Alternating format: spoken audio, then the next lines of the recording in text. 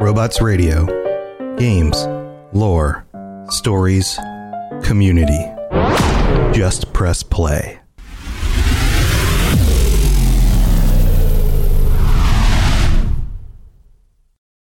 When you need mealtime inspiration, it's worth shopping Kroger, where you'll find over 30,000 mouth-watering choices that excite your inner foodie. And no matter what tasty choice you make, you'll enjoy our everyday low prices, plus extra ways to save, like digital coupons worth over $600 each week. You can also save up to $1 off per gallon at the pump with fuel points. More savings and more inspiring flavors make shopping Kroger worth it every time. Kroger, fresh for everyone. Fuel restrictions apply.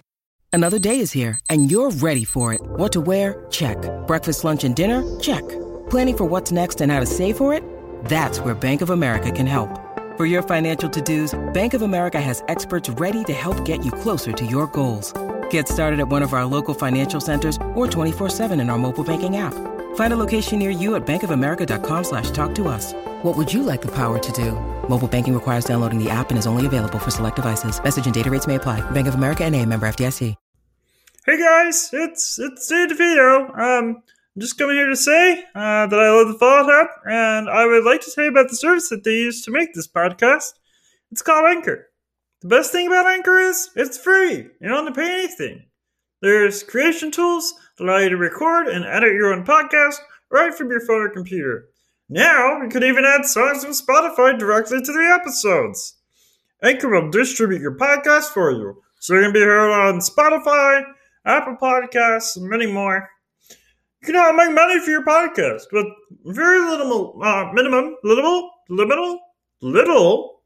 listenership. It's everything you need to make a podcast in one place. Download the free Anchor app or go to anchor.fm to get started. Thanks, guys. Your attention, please. Your attention, please. This is your official civil defense broadcaster. One of the greatest threats would be radioactive fallout. Uranium fever. Where fallout is heaviest, it can even kill those who have not taken proper shelter.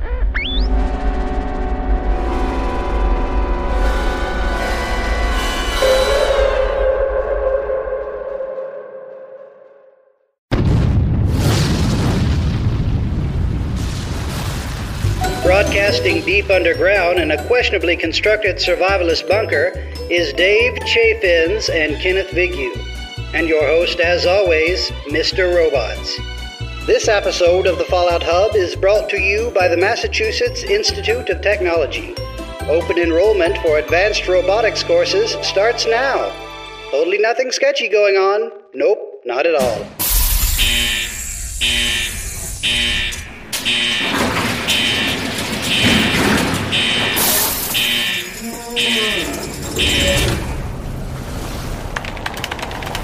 Okay, we're live. Yay! We're live! Welcome to the Fallout Hub. Man, the vault door was stuck. It was keeping all the sound in, and now you guys are in the vault. We just magically teleported you here in the vault with us. Welcome to the Fallout Hub. I'm your host, Tom or Robots. Doors are so last year. Regular co-hosts. That was Ken. Ken, what's up, buddy? How's it going? I'm good. You're good? Well, that's good. And we've got Dave Chaffins also. Dave Chaffins, welcome back. If there's no door and you come in, then I knew you were in trouble when you walked in. The MCA takedown. Wow. That was better than I would have predicted you did that. Yeah. You'll also notice that there is a fourth talking head on the screen right now. We've got our friend, the best of Juices, Mr. Head. Welcome, Juicehead. How you doing, buddy? I'm good. Thanks for having me. Well, thanks for joining us. Guys, what are we doing? Why do we have Juicehead here with us today? I mean, it's obvious. We're here to learn his ways of how to be a juice and a head at the same time. We did talk about like orange Kool-Aid trees earlier. Maybe that's where we were going with that. Yeah, Kool-Aid Man's basically a head that's juice flavored with like arms and legs. He's kind of a walking head. Yeah. It's unfortunate though, because as he busts through walls, he gets asbestos and debris and all kinds of you stuff. Would think. I guess probably don't kind of falls into the top of the container, doesn't it? It seems really unsafe. You should look at some Saram rap, you know? You know what? Now there's a collaboration. A toupee? Maybe that's a good that could work too. You know what, guys? I think we found our new thing. I don't think we're ever going to talk about Fallout ever again. I think we're just going to talk about these weird other topics. I think maybe we're more excited about walking heads and juice. But you want to talk about Fallout? I guess, you know. Well, I suppose that's the name of the show, you know. Yeah. Or the Kool-Aid Hub. Mm-hmm. Okay, well, we'll let our listeners determine this. Listeners, please chime in, especially if you are live with us on Twitch right now. Chime in and let us know what you would rather us talk about for the next 60 minutes plus. You tell us. We'll deliver exactly what you want. The Danny DeVito hour? I'm here to please, not to tease. If you want more Danny DeVito, just let us know. This could be the Danny DeVito Hub. He's done a lot of shows. He's done a lot of movies. He's like a recurring guest at this point. You figured we'd pick somebody from the Fallout universe maybe to bring in here ever so often. No, we did not. We did not pick anybody like Graham or I don't know, the Mechanist. We even had a guy that impersonated the Mechanist, and the Mechanist never even showed up. No, we get Danny DeVito to come on the show. So Shia in chat says, clearly we want to hear about Japanese wood hinges. Now, that is a podcast I could sink my teeth into. Hey. Wait. You eat Japanese wood hinges? Is that what you're implying? I thought it was in our bylaws that we don't kink shame, Tom. I was just curious. I didn't know that about you. I'm not judging. I'm just surprised. And this is the point where Juicehead thinks to himself, what did I sign up for today? What exactly did I... I could be video editing right now. Yeah. Well, so the reason why Juicehead has joined us today is because he, you guys may not know this, he is Danny DeVito's biggest fan. Absolutely. Taxi. Just start naming shows with Danny DeVito. Hey, Jumanji, his latest appearance. Wait, he wasn't, what? He was in Jumanji? Yeah. Wasn't he on an episode or two of Cheers? Isn't that a thing? I mean, he was on Always Sunny in Philadelphia, which is also a sitcom about a bar. Wasn't he the original Chef Boyardee? Yes. We need to stop. Even now, even me, I'm the biggest offender. I am suspect number one. All right, gentlemen, let's get the show back on the tracks. I have a question for each of you. Today, let's talk about art. What is the secret sauce that makes Fallout what it is?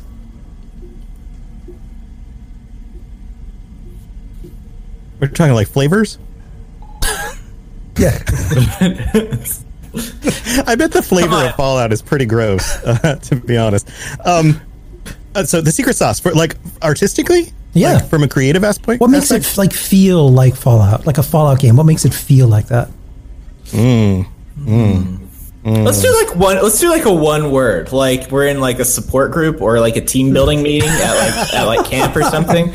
Let's do one word. Right. I am going to say pop. Okay. Juice?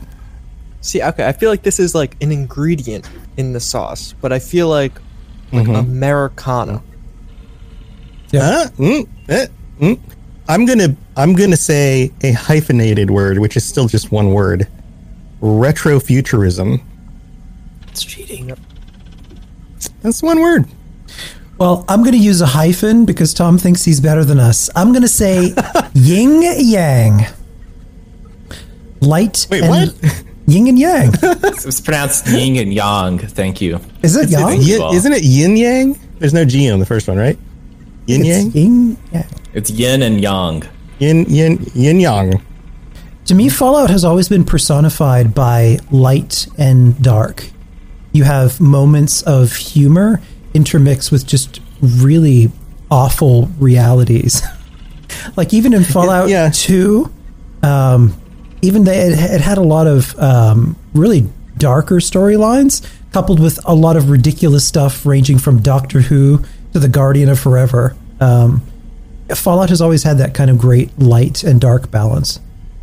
It seems to me that when you talk about the light, as in like the humor aspect, it's either like very dark humor, like very black humor, or it's referential, like to other things, or it's absurd. It's like absurdist. It's almost Monty Python-esque. You know, it's like one of those things or mixes of those, like, which are all wonderful flavors when you put them together. I feel like it's also because like trying to think about, at least in like the Bethesda Fallouts, like the past, and like Obsidian, New Vegas. Like I feel like there's not really many like super dark or like gritty or gore scenes. Like it's always like a terminal entry or like Vault 11. Like it's all the lore, or like there's a couple of bodies, but it's like reading about it, it's like, oh, that's what happened here. Like that makes this really bad. It happens off camera. Yeah, and we exactly. use our imaginations for the darkest things. Because I feel like it's probably like that's an a good ESRB point. thing, but like I can't think of an actual like two NPCs interacting that's like that bad. Yeah, I see what you're saying. It's kind of like a game like The Last of Us, or like a really like dread. Like there's like a sense of dread when you play some like post-apocalyptic stuff. And really, I have never felt that playing a Fallout game, and it's probably due to the subject matter of the quest, but also the world and how it's built and how it feels a little less. It's not 100% attached. It's a little less. It's more detached, I feel like, than something like that. In like a fantasy way, and like the way that you know, like nobody really cares about, you know, oh, Baldur's Gate, man, that place, man. What? I don't know. Where are you going? I'm just like you do a Dungeons and Dragons show, so I'm gonna cue that for you, sir. Why does nobody cares about Baldur's Gate? What does that in the way that like people feel an attachment to like a location like that, but everywhere they go, there's not like for example, you're playing The Last of Us, which is a post-apocalyptic game in which pretty much they have ghouls in it. Like that's the whole. You could go in more lore, you could go in different stuff, ghouls, but it's like emotionally, like it's very resonant, and they're trying to like build this universe where it's like, okay, everything is extremely grounded, and we're here, and we're just like struggling in the emotion of it all, and it's like. You get a little bit of levity, but there's no like hee-haw hijinks. Like, look at me, I got an alien weapon. I'm gonna shoot up your butt. Like, yeah. Last of Us is very dark, and it's very like gut-wrenching, emotional, hopeless. Like it's inspired more like by things like books like The Road. Yeah, exactly. That's great. The question is, like, do you still have hope when it appears that there's absolutely no reason to have it at all? Mm-hmm. Like, do you keep going? Whereas Fallout is more like everybody's living in this post-apocalyptic world. It's a very dark place. And even when you learn more about the pre-war world, it's still a very dark place. It's this like post-capitalist nightmare. I'm trying to think of what the darkest moment is in the modern Fallouts, and the only thing I can think of is the people crucified in Fallout New Vegas and your choice about what to do with them. You can either leave them alone, you can untie them, or you can kill them. But just people crucified, and particularly when you walk into wasn't I feel like it's Nipton? Yeah, was it Nipton? Nipton? Yeah. I feel like it's Vault 11 for me, at least, or at least the darkest. You don't really do anything, but you just learned what happened there. Like, oh, that's actually really messed up. Although I feel like the for the modern Fallouts, I think the scariest was probably vanilla Fallout 76. Like it wasn't even that, but like when you're like walking through like the mire alone at a low level with like and then all of a sudden just like a fog crawler pops up out of nowhere. Like there's just no people, and there's not many players around. Like I remember my first playthrough of that, like it actually got me into like this is a dead world with nothing going on. Mm-hmm. Yeah, it kind of And the existential threat too to the beginning of 76 is with pacifist mode completely non-existent. When you hear people over the horizon and you're making the decision, do I go over there and possibly meet a cool new friend to hang out with for an evening or longer? Or is it someone who's just going to shank me and take all my junk that I've been working all evening collecting? Yeah. Well, like I wonder. Sorry, go. Let's finish this thought because I've got kind of another rabbit trail. So, that like, I think there might lead to was. something. I think I forget what the interview was, but I want to say it was like Develop Brighton. It was like some Todd Howard interview, I think, where he was talking about like early builds of Fallout 76 or much earlier builds, and he said like even more so than on release, which now it's like way more toned down. There was like survival and like PvP aspects. And like I just wonder what that was, like the internal testing of like full open PvP, like you die, you lose everything. Like I don't know. I think it'd be fun to play that mode for a little while. Right. I don't know. Something like closer they were to developing. Rust. Yeah, they were developing like a Rust clone, sort of. I have to talking about like the dark, how dark the games get. I wonder if because today we are in a post Fallout 4, post 76 world where you have where the world is colorful. Like if this was 2010 and we played Fallout 1 and 2 and 3 in New Vegas, like even the modern Fallouts 3 in New Vegas were they could have been black and white. I mean, Fallout 3 is green. Fallout New Vegas is yellow and brown. You know, like that's it. Like there's no color. And even though there's wacky things that happen, it still feels like the world is desaturated and sad and depressed. It's like living the color palette, you're right. It makes you feel like the world is on the edge of a knife here and life is just barely clinging on. Right. There's no color left in the world. Everything is dark. And then you get to Fallout 4 and all of a sudden there's color back in the world. Like, can you picture in your mind how blue a vault suit was in Fallout 3 or New Vegas? Yeah, I can. I just played it, that's why. Yeah, but like that's like that. It's not that blue, is it? It's dirty it's and not dingy. That blue. It's desaturated. Yeah. Like when Fallout 4 came out and they started selling like vault suits that you could wear, they had like the blue, but then the yellow was like gold and it was shiny. You remember this? Like, and that's I think technically what color it's supposed to be. Like the gold is supposed to be like a shiny gold and not a yellow. And it took me a while after looking at that, like to register that. I was like, why is that bright shiny gold? And that's the color. It's just if you played the other games, you never saw it that way. It didn't look like that in Fallout 3 or New Vegas. You know what it is? It feels like at some point in time with the newer installations, we got a transition where if you look at some of the pristine versions of early like Atom Punk stuff and, classic classic sci-fi rag magazines, everything is very slick and technicolor and it's bright and pops in your face, and that is personifies really the 1950s style. Even 1950s movies, everything feels new. When you're looking at how USA Main Street looked, everything looked new and shiny, and cars were just so colorful, and dresses, and and the games still Technicolor.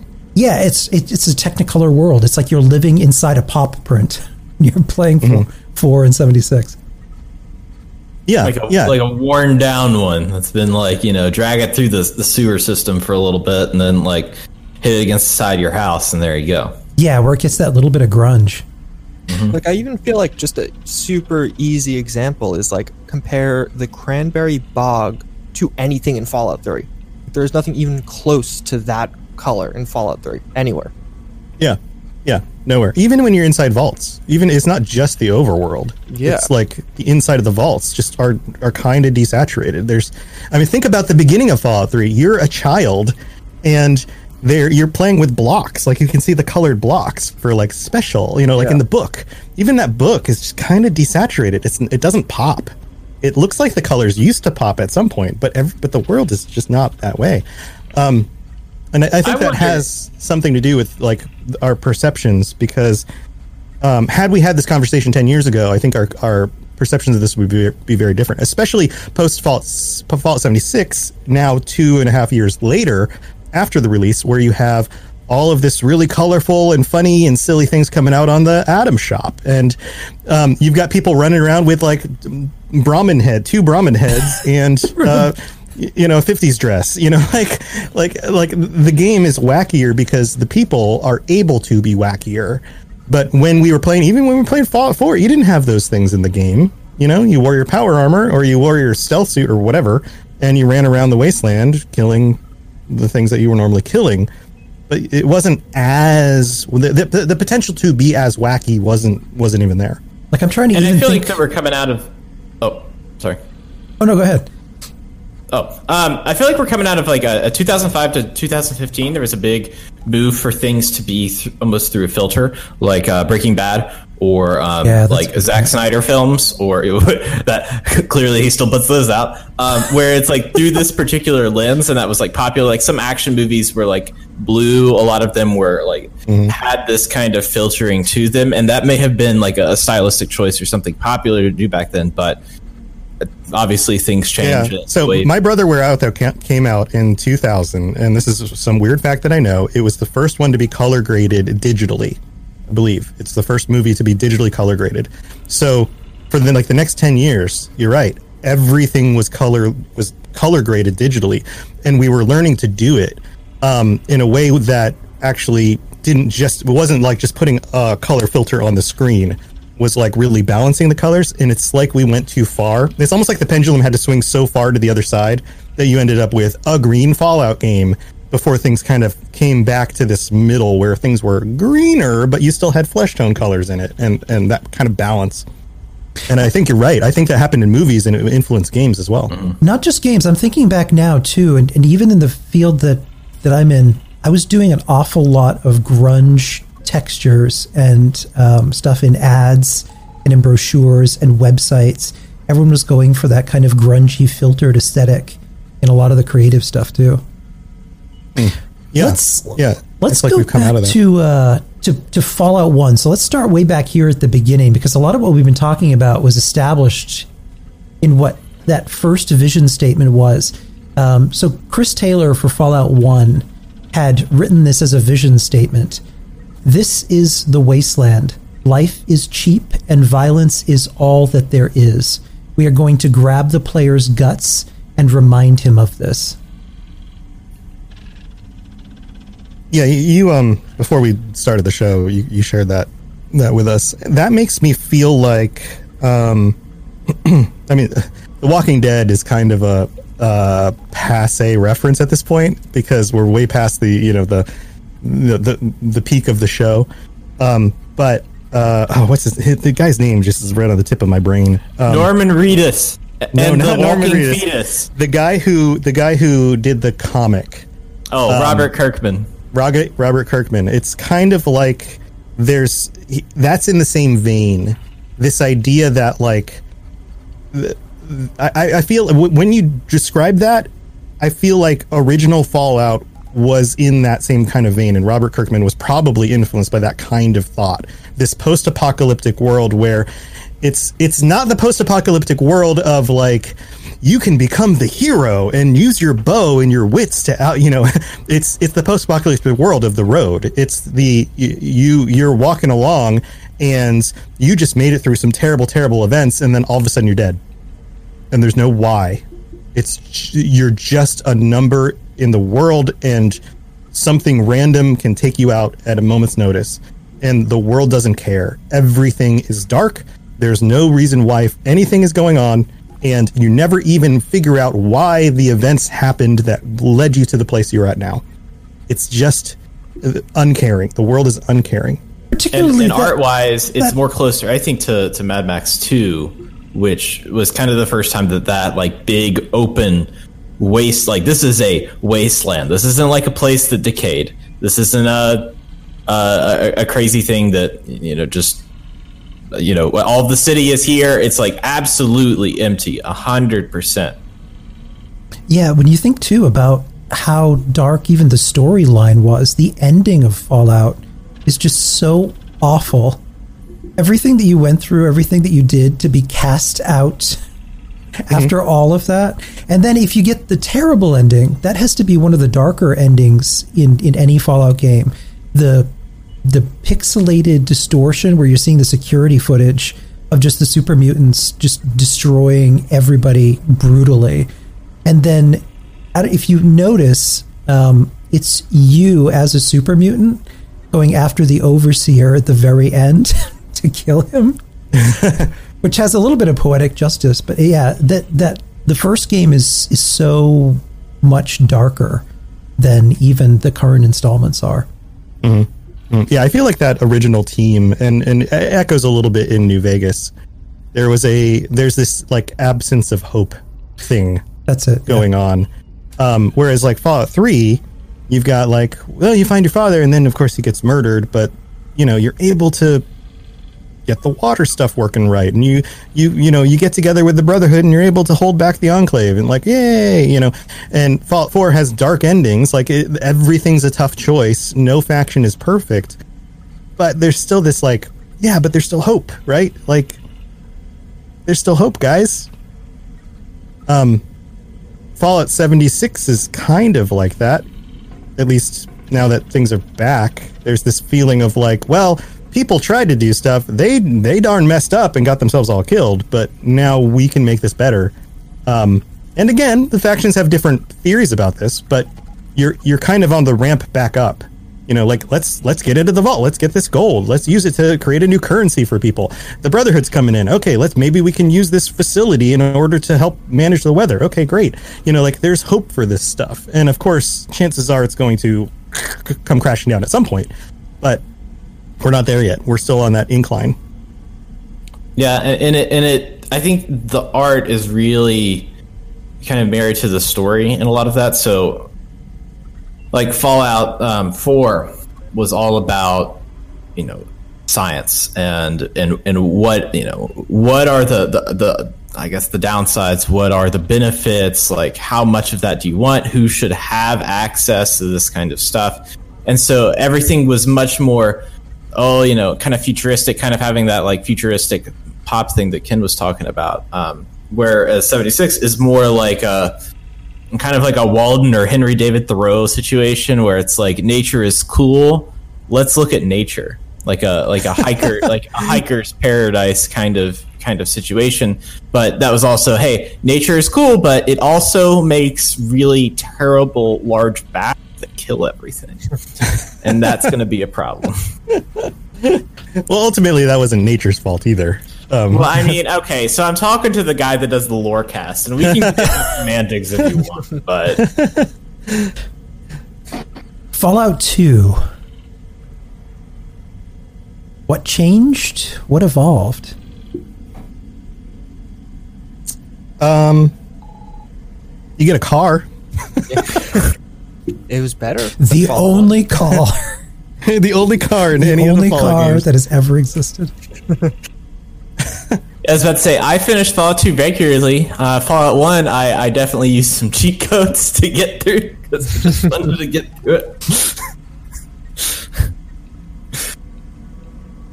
It felt like they were building a world more. It felt like that there was more locations and them trying to reclaim stuff, like with Vault City, with some of the settlements. It felt like that they were really trying to do more things rather than just like these, a lot of the places that you go, like the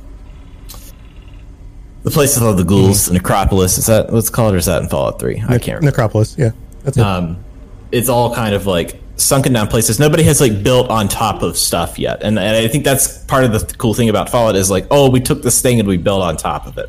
So like, oh, here's an aircraft carrier, but we built on top of it.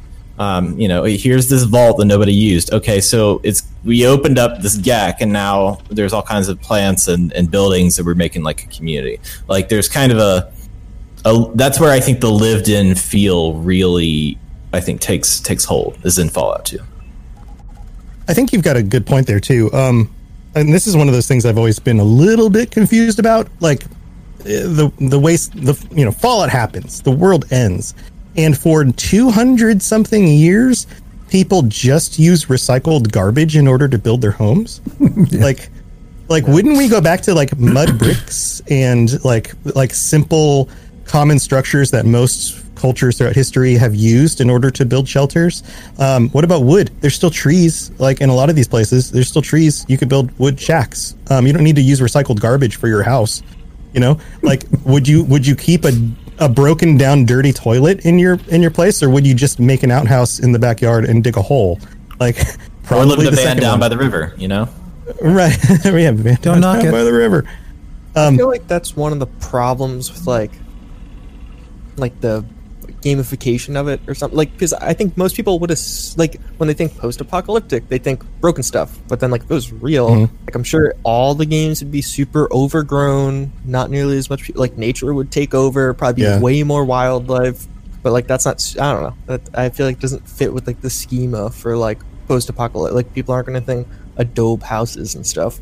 Right. You're also never going to find any old food anywhere because it will have been scavenged within the first 5 years after the fallout. 200 years later, Fancy Lad snack cake still hanging out in the the mart, whatever mart what's it called? The Super Duper Mart. The Super Duper Mart. Yeah. Tom, I will tell you that happen. That cram is going to stay in that mailbox for 200 years, and it's going to be waiting for me when I walk out of Vault 101. Yeah, somehow nobody thought to open that mailbox. Like, no, chances are. Now, another thing that's interesting, if you go back in Fallout 76, there's stuff everywhere out in the overworld. There's just things are everywhere. You can pick it up. You go back and play any of the older Fallouts, and it's not. The places where you find stuff are inside locations that are difficult to get into. Those are the places where you find things, which is kind of interesting because it's one of those things you forget. But yeah, like the overworld of Fallout 4, there isn't a whole lot of extra stuff hanging out in the regular world. Like places that are easily accessible are actually very picked over. It's only like these hidden locations or places that are locked down that have good stuff. Or somebody's like hideout, things like that. Right. Fallout 3. This is when everything changed. We had it was Craig Mullins and Adam Adamowicz who really came up with a lot of the things that we associate so much with Fallout today, and that aesthetic established by them. It's all very atom punk. It's very 1950s sci-fi. When you think of how different Fallout 3 was, it was a complete reimagining. It had that green tinge, but do you guys remember seeing the trailer, the first trailer for that, the first time it came out? Yep. And it's playing the I don't want to set the world on fire, and then it's like zoomed in, and you're inside that streetcar that's all run down, and it slowly pans out, and then you see the Brotherhood guy turn. That was brilliant. That was so smart. Well, we've always imagined it like wanting to be in a city. And like seeing that, and it's like, oh, we're in a city. We're like going somewhere. We're like doing a thing. That's exciting. And they've used that like panning radio shot for basically every game now. Well, Fallout 3, 4, and 76. Even that teaser for 76 is basically it's a Pip-Boy or Pip-Boy radio, I think. Like the teaser. What do you like? Do you have the cathode ray tube thing right there, or whatever? Yeah, I forgot. Yeah, technology. Let's get our technology guru in here. Everybody, please welcome. I'm kidding. We don't. You were getting ready to do another voice. I saw it. No. I saw the glimmer in your eyes. I've used my time up already today. Yeah. Add a few notes too on the Fallout 3 team. So Istvan Peli joined the team, and so did Nate Purkeypile, who's one of the reasons that we're here today. Adam Adamowicz, he passed away from lung cancer in 2012, and a few of the things that he came up with were the shish kebab sword and the laser rifle. The laser rifle in particular was something that it took him like a week to get right. and that became the thing that he was singularly most proud of. I wonder what the getting it right meant. Like, it's not hard to extrapolate, like, laser pistol, let's make a rifle that shoots lasers too, but I'm sure it had more to do with the design of it. Yeah, I feel like it is kind of like, if you think about it, like if you were going to design a laser rifle, like, it is kind of weird that it's a box. Like, I wouldn't start with a box. Like, that's odd, Right. It doesn't look like a traditional rifle with it looks like a battery with an opening. Right. Yeah. And how hard is it to not be derivative of Star Wars or Star Trek at that point, Right. Yeah. It reminds me the shape of that laser barrel. The old school dry cleaners in like the 80s and 90s always had a laser that went across the door, and it had that same box shape. So as soon as you walk in the door, it would chime, but it kind of looked a little bit like that. Istvan Peli, who's still with the Bethesda team, he goes by the nickname Pirate Peli. He worked as lead artist and art director since 1997 and came up with the idea for Mothership Zeta. He also designed the T-60 power armor and is the art director on Fallout 76 and Fallout Shelter. In fact, in Fallout 3, there's an unmarked location that's Pirate Peli's boat and bait. Nice. That's cool. Fallout New Vegas. This is one that I jumped on the Fallout Warcast. We've actually gone back this month to Fallout New Vegas, so we've been kind of working through the content on there. So I jumped back and played it as much as I could until it just crashed my computer, even without any mods or anything. It just like crashes everything, and I'm like, oh, geez, seriously. But one of the things that really strikes me about it is how much it's a Western. Like, it is a Western ass Western. I don't think anyone's ever said that before. Just I don't know. I don't know where to start. Just tumbleweeds and the aesthetic, the way that people talk. One of the things I thought that I found really interesting thematically was this concept of like original Westerns were about man going to this uncivilized place and trying to civilize that place. And Fallout New Vegas as a Western is about a civilized place that has become an uncivilized place that man is trying to re-civilize. So it's got this kind of, it makes sense. It makes sense that like a Western aesthetic would work for that, which also relates back to Fallout 1 and 2, but they really lean into it in New Vegas. I think Good Springs is probably the best starting location of the series as far as like getting you out of the gate and getting you like a vault. You have to do a lot of talking. You have to do a lot of things. It's like immediately it's like, okay, here's this town. Here's their problems. Here is a walkthrough of all the mechanics and problems that the world can have. And there's a pathing problem where it's like, okay, I need to go to Vegas to talk to Mr. House. I can go left or right. And then you learn. You're like, don't go left. Don't go left. Don't go left. Don't go north. It's a little bit. I gotta go to the right. It's a little bit Wizard of Oz. It is. Like you get knocked out, you wake up. There's a guy, and you got to get on that road and go see the wizard. You got to go see the wizard. Yeah, and if you go north, of course, there's tons of death claws that are in the way, and you're just going. They are very dangerous. Like will kill you in one hit. And having played this again for the first time in a long, long, long time. There's this thing that happens, and I don't know if it's just modern hardware or what, where you get close enough to see them just on the horizon, and they move very slowly, or they just stand in one place. And then if you get within like detection radius of them, all of a sudden they're like zipping around. Yeah, they're just like there's you try to go, okay, well, how do I find a path between them? And they're just like there's just tons of them, and they're what just are they like moving around really, really fast. One more. Yeah. Nope. I wish there was a sound effect. Add sound. Do it with sound now. Wow. That was That was great. That was perfect. Yeah. Okay. I was thinking cartoony. But like that is not how you interact with Deathclaws in like the modern Fallouts or the more recent ones. Like they're still fast, but they're not doing that. I mean, Fallout 4 is like it literally gives you arguably like 3 of the toughest things in the first 20 minutes. Like you get power armor, a minigun, and you kill a Deathclaw in the first 10 minutes of the game. Yeah. Yeah, and that Deathclaw is dangerous, but it moves more like a real creature. You know, it kind of like bounds around and slows up and hits the thing, and then it moves and is animated. But these are not animated very well. They're just zipping around. Super strange. Cazadors have that same kind of effect, where if you can see them at a distance, when they get to that detection rate, you're right. They just kind of kibby all around, like getting really annoyed. I'm trying to think of like really like locations that really stood out to me from New Vegas, and I think Good Spring is one of them. Obviously, the New Vegas Strip is one of them. One of the things that hit me initially playing through New Vegas was how much of the outside of the Strip stuff was there. Like other casinos that weren't on the main Strip, these other little towns, you know, like Good Springs and Nipton and some of the others.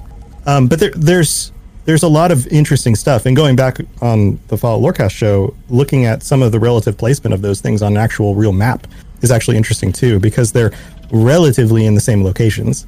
The world doesn't quite match the same shape, but it's actually kind of like if you were approaching Las Vegas from the south. Yeah. I feel like it is because like there are so many notable locations in New Vegas, but the map is like one of the most critiqued maps of the franchise. But like, like when you were saying that, like what's the most notable? Like you have the Strip, Good Springs, but then also the Boomers base. I forgot what it's like it's like a prison Nellis kind of thing, right? Yeah, Nellis Air Force Base. Even the same thing with the Legion base. Like the first time you go up to the Legion base is like I feel like a super notable point. Like many of the NCR little outposts. Like I feel like I remember those so vividly compared to like Fallout 4. Like I don't know, there's nothing really stands out the same way. I feel like I don't know. I feel like the DLC for that really had nice direction. For New Vegas? I feel like for New Vegas, and for the areas and stuff that they went to. I mean, Dead Money alone. But I mean, you could go into the number of Lonesome Hearts. Is that the name of the one with Joshua Graham? Yeah, and the Big Mountain. I call it Big Thunder Mountain in my head just because it's a ride at Disney World. Old World Blues. You can't go wrong with penis toes. What amazing dialogue that entire DLC had. You know what's really interesting is I remember those DLCs getting relatively low review scores when they came out. They were some of them were kind of panned. But years later, people think back to them as some of the best content Fallout's ever done. Well, it's even New Vegas overall, right? Like on release, New Vegas was not this like. No, the perception of New Vegas now is way better. There's like a whole. I think who was it? It was a gaming magazine recently. It said New Vegas was voted by the best Fallout.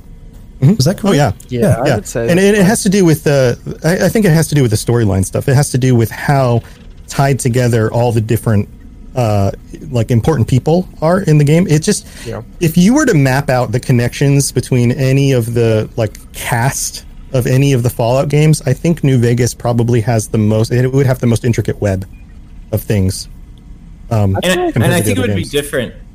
I think it'd be different if we had somebody from the West Coast here, because Vegas and how they picture it is more like it's like the Myrtle Beach of the West Coast, where it's like this idea of like, it's the adult playground, it's all this different stuff. So imagine it post-apocalyptic. Like that's a cool idea if that's something that you go and do a lot like that. The idea of having that area. Whereas, I mean, obviously, I'm not trying to. Las Vegas is clearly better than Myrtle Beach. I don't need to come out and say that. But I mean, but that's kind of the. Dave's offending all 5 people in Myrtle Beach who listen to the show. Yeah, the 5 people in Myrtle Beach are going to be like, this guy coming in here trying to take away all of our strip clubs. It's a mess. Anyways, I feel like that it will be better received for West Coasters, which is interesting. That's just how I've perceived it, of how people feel about Vegas. Like when I think of Las Vegas, I think of Frank Sinatra and Mr. New Vegas, and I about did an impression, but I'm not going to. It's going to come out like Fozzie Bear, just like everything else. Or Danny DeVito. Josh Josh Scheuer had mentioned too about Fallout New Vegas. Joe Sanabria was the lead artist on that one. And the style of that entire game was shaped by the Googie style. It sounds like Google, but it's the art form of the 1950s. So Googie style that appears in Fallout 76. There were a lot of the signs, wavy willards. Those are all very Googie style, where everything is very shape oriented. We also with Fallout New Vegas, Brian Menzies drew all the Vault Boy pictures in Fallout 2, and then came back for New Vegas. He was the senior conceptual artist and the Vault Boy artist. So a lot of those cool icons that we still enjoy today. World building lead was Scotty Everts. He did all the maps for Fallout 1 and 1/3 of Fallout 2, and he did the design for Honest Hearts with Joshua Sawyer himself. That was the cool art team for Fallout New Vegas. Cool. Then we get to Fallout 4. So lead artist Isfan Pelli had explained a little bit of what their process is. So their concept team, which comprised of Adam Adamowicz, Ray Lederer, Ilya Nazarov, and John Gravato, have an art pit. And it's a room that's in the middle of the art department that's covered in drawings. And the team gets together and pitch out discussions with Todd and Emil. Is it Emil or Emil? Emil? I think it's email. Email. I don't know. I don't know how to pronounce that either. But altogether, they all have, each artist that they brought to the team had a unique visual style, Nate included, to create a really rich and varied world. So it's all of these different artists that have kind of a different artistic aesthetic kind of pitching together. They start with loose, rough sketches, bringing together detailed drawings, then hand it off to 3D artists. And that's pretty much the Bethesda way, he said. That's cool. I'm sure it's cool to see that during different stages of development. Yeah, could you imagine doing a walkthrough and there's Starfield stuff. Disposable camera, Yeah. Well, we talked about Fallout 4 a little bit. I mean, that's when color showed up. I mean, the world is in Fallout 4 is still more run down than it looks in 76, or at least in certain parts of 76, because you've got the forest area, which is still very green, and things like that. But there's definitely more color. There's definitely and there's more variations in weather. That's because, and I have a feeling that was more of a technological advancement. This idea that you get a radstorm coming through, and all of a sudden everything's green and yellow tinged, and you're having to take shelter, and then all of a sudden it's clear and blue skies again, and you've got that stuff going on. Fallout 4's world is interesting because I feel like you could just see it seemed like Bethesda had big plans for the water, but there's just a ton of water, but then it's nothing's really there. You just have the whole east of the map is ocean or lake water. I don't know what that would be technically, but and there's just you never really go. Yeah, I think it's the ocean. It's the Atlantic. Yeah. Yeah, I think I'd read somewhere that it was supposed to be there was supposed to be a lot more out there and a reason to go out there, but that ended up getting canned. Yeah, there's a ton of cut content in that, but not a ton. But there's an underwater vault. There's a quest 20 leagues under the sea, a bunch of weapons, or 3 weapons, but I don't know, one vault for the whole, how much water there actually is on that map is, I don't know. I wonder if there was a point where they're all right, we designed this all, but we're not actually going to use it, but we could just throw it in anyway. Yeah. It is fun to walk your power armor underwater, that one, where you're just kind of you're like a big daddy, out in the ocean, just moving around. I downloaded this. So there's a BioShock Fallout 4 mod. I downloaded it, and it is spectacularly well done. Yeah, Edible Grenade made that. He's done a lot of great power armor. Yeah, the design of Rapture to be able to create that same look in Fallout 4, he did a great job. I really like their city in this one. I feel like that it's probably, I'd say it's the best looking city, where everything feels like a building. It's not just grayscape. It's oh, here's the painting plan. Here's this old library, because it's Boston, so you have all this stuff that's like, you know, from like the 1700s, 1800s, that's just like they've kept up with, you know, before the bombs fell. They didn't. I'm not trying to say that there was like a historical commission after the bombs dropped, where they got out there and they're like, yeah, you can't change the windows on the Museum of American History. Like, you got to keep that the same. What I'm saying is there's a diversity of different, not only buildings, but those buildings are different colors. You can tell which ones are just like, oh, this is like your comic store, or oh, this is a science-y building, or oh, this is an old like church, that kind of stuff. Yeah. The only problem with the downtown Boston is the FPS. I was just thinking that. It's always like a nightmare. Now that I have this new graphics card, I actually want to see what I can get for FPS in downtown Boston. It's still going to be tough. I think a lot of it is CPU bound, actually. Probably. It's interesting though, because I wonder if that's a fact. Like, I think it's from the No Clip documentary, where they said originally they had like a whole design document for Fallout 4 was going to be New York. Like, I wonder if that just like wasn't a thing, because, you know, you can't really do a city, or like they attempted to do a city and it didn't work out. I don't know. Like, I can only imagine a New York City scale Fallout with how much FPS you get in Boston. Yeah, that would be brutal.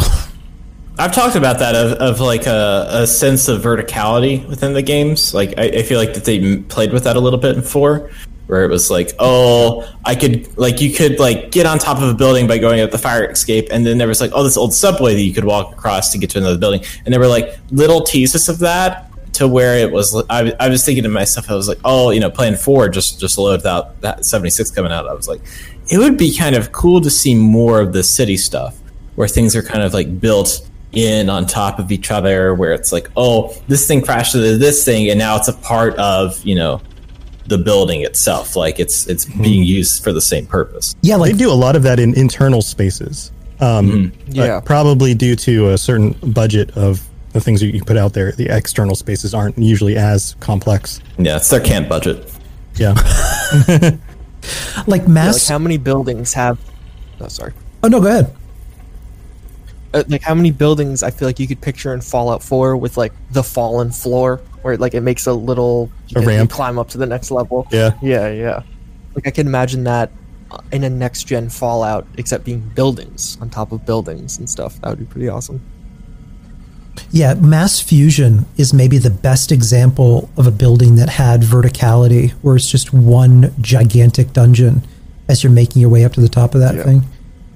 More buildings like that would have been insane.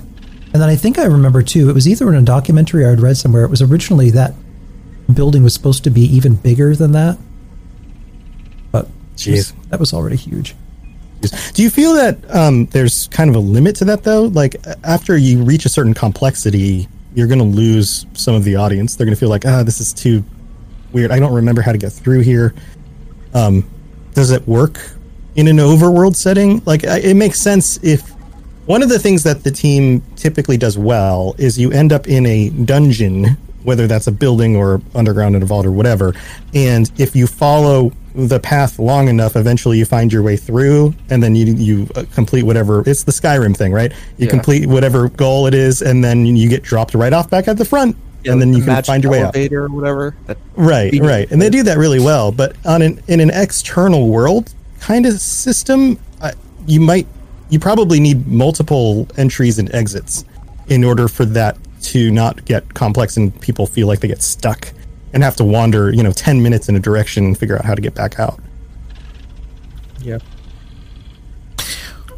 I've been thinking about how the cities themselves, it's probably like if you put yourself in the world of Fallout 4, would you rather want to be in like the middle of the city or in like the suburbs, and like what kind of how those suburbs are of, this little faction here, they're doing their own thing, but they're not talking to anybody. So it may seem good, but there's a lot of evil underneath. Whereas when you go to the city, it's like the good guys are the good guys, the bad guys are there. Everybody has to deal with each other. Like there has to be like some sort of code or system that everybody works on together. Like when you go to Good Neighbor, like it's clearly the bad part of town, but everybody is kind of like, okay, we got to get we have to do stuff here. We're all criminal people, but we have to be able to do stuff.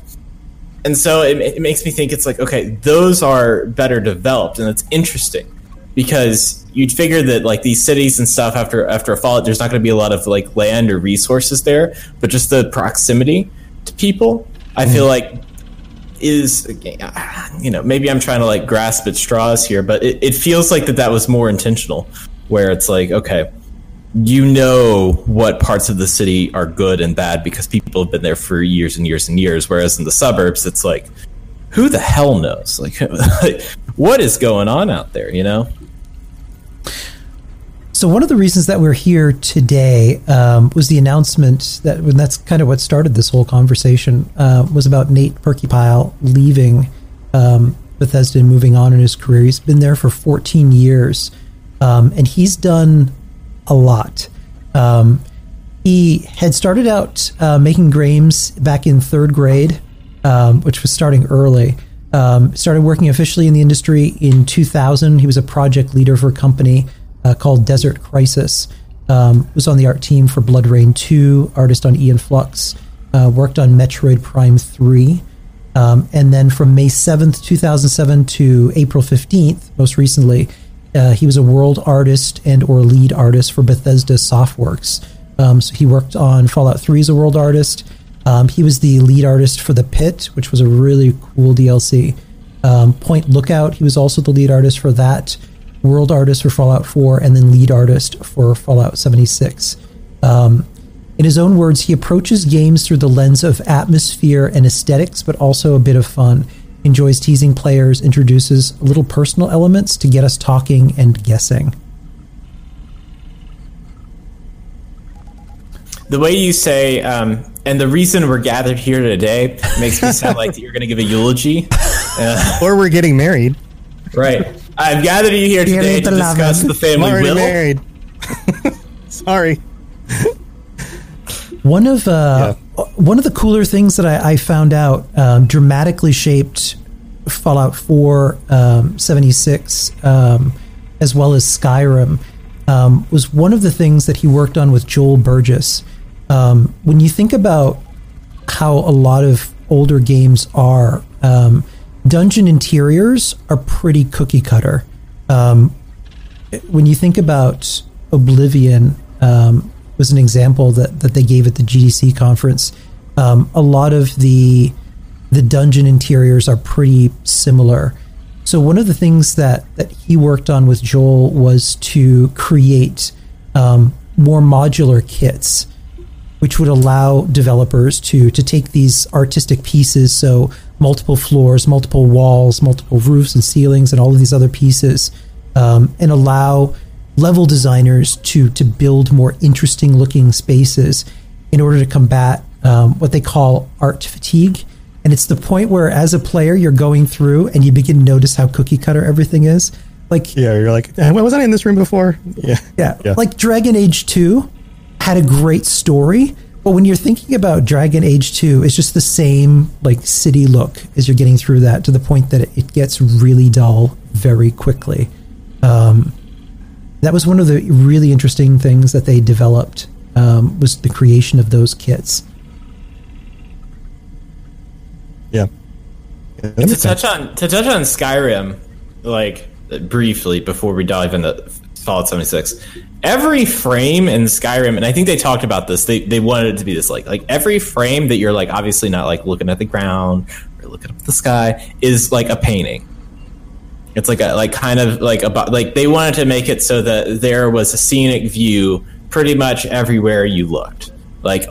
Even when you're in the middle of a town, you see the waterfall in the distance, see the mountain in the distance, and there's a field of flowers or something like that. That design gives your game probably longer. Obviously they're going to put Skyrim and everything. Ha ha ha, jokes. Let's put it in our fridge and our toaster. That, but that's what gives it legs. Is it's not necessarily the how good the graphics are. It's that every frame of that you're going past, it feels like you're in some Nordic Bob Ross alternate dimension. Yes. Anyways, Nordic Bob Ross Alternate dimension. That's where I live. I live there, and let me tell you, it is it has happy little trees everywhere, and there's mead. Every episode, you name a new My Chemical Romance album. I could be a great brand manager for them, but it feels like that maybe I need more mascara, or I need to like hang on. I could put my hair. This is a great podcast content. Is I can put my hair like that. Yeah, you've almost got the swoopy hair thing going. Yeah, we've been joined by emo Chafins. Right. I kind of pull off that Peter Parker walking around New York that's doing the finger guns at everybody. Oh yeah. After the show, Dave's going to Hot Topic. Oh man, yeah. Gotta go to Hot Topic, get my Fallout Boy tees. A few of the other things that Nate worked on for Fallout 3, he designed and built Little Lamplight, Paradise Falls, and Tenpenny Tower, as well as the Underworld. All of those are really memorable locations. Did lots of locations in Clutter. Did most of the lighting. I think, if anything, when you think about a lot of what he's known for, the lighting that he brings to the games that he's worked on has been really dramatic and kind of adds to that atmospheric feel. Particularly, he was in Point Lookout. When you think of how that space is kind of like a precursor to that kind of swampy, creepy aesthetic that you get with Far Harbor, Point Lookout was a great precursor to that. Yeah. The mansion was something he was particularly proud of, the Culvert Mansion there, which was done in 4 months. That entire Point Lookout he put together in 4 months, which is insane.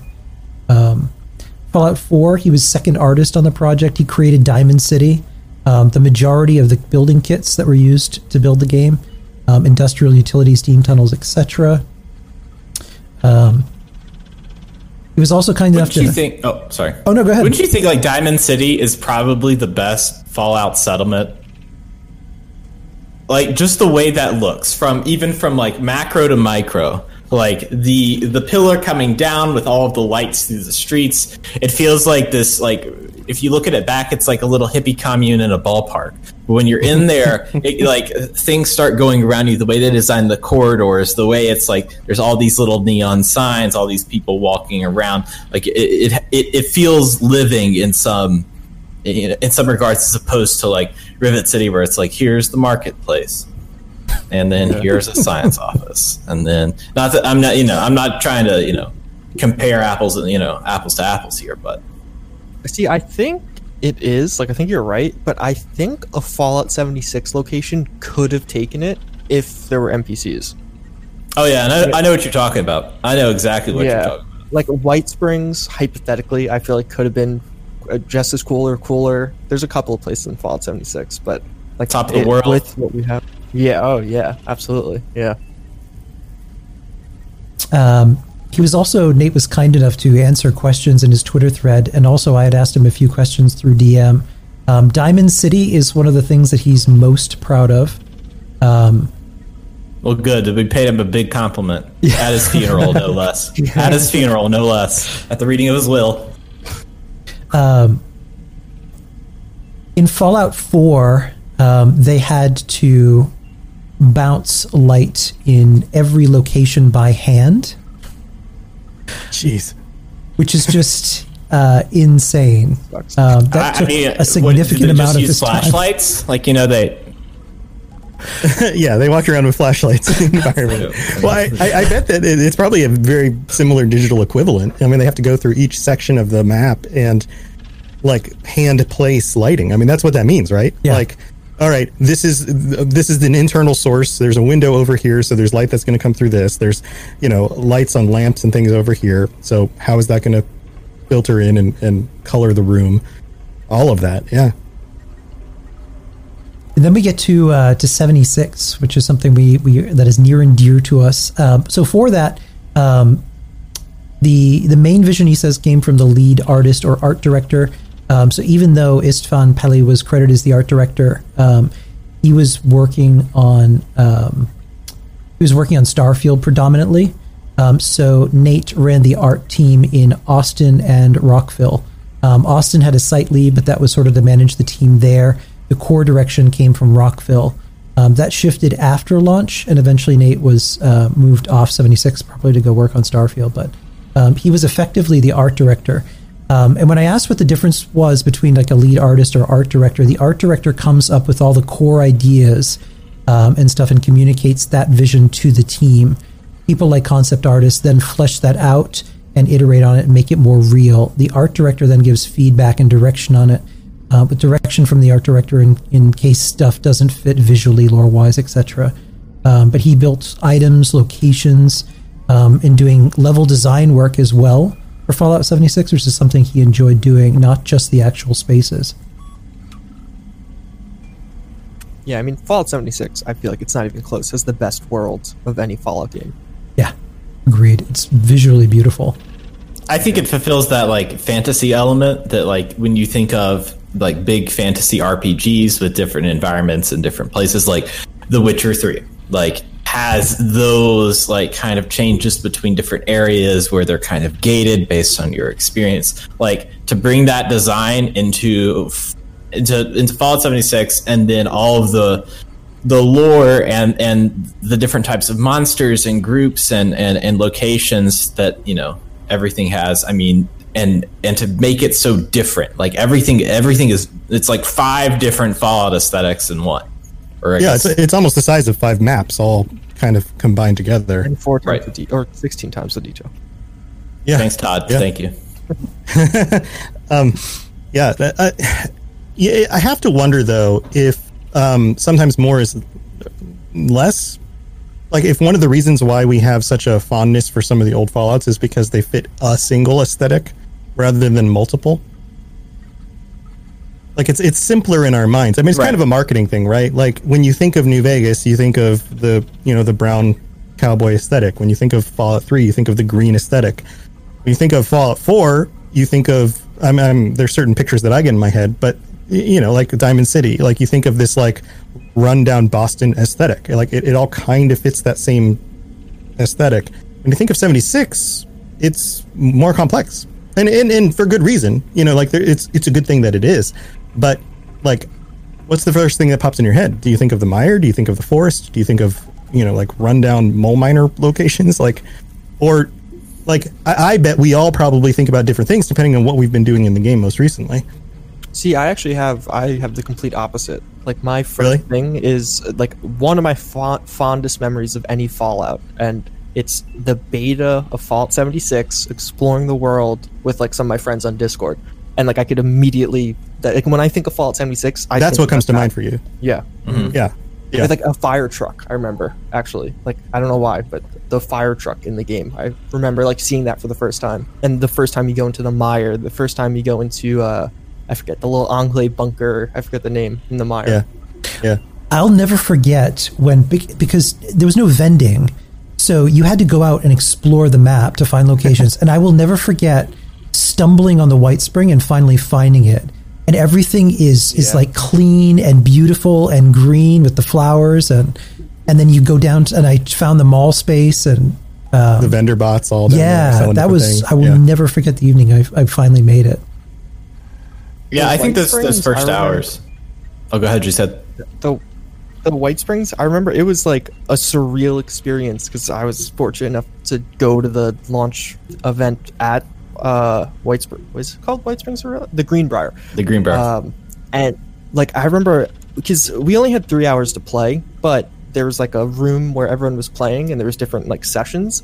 So I and a couple other people were just like standing watching people play before it was my turn. And I remember I was like, wait, those are like the carpets that are like out there. And like that's where that door is. Like the level of detail and like how accurate it was. And then to actually be in the building while this is all going on and like walk around and be like, oh yeah, I just saw that in that video game. Like that was a very surreal experience.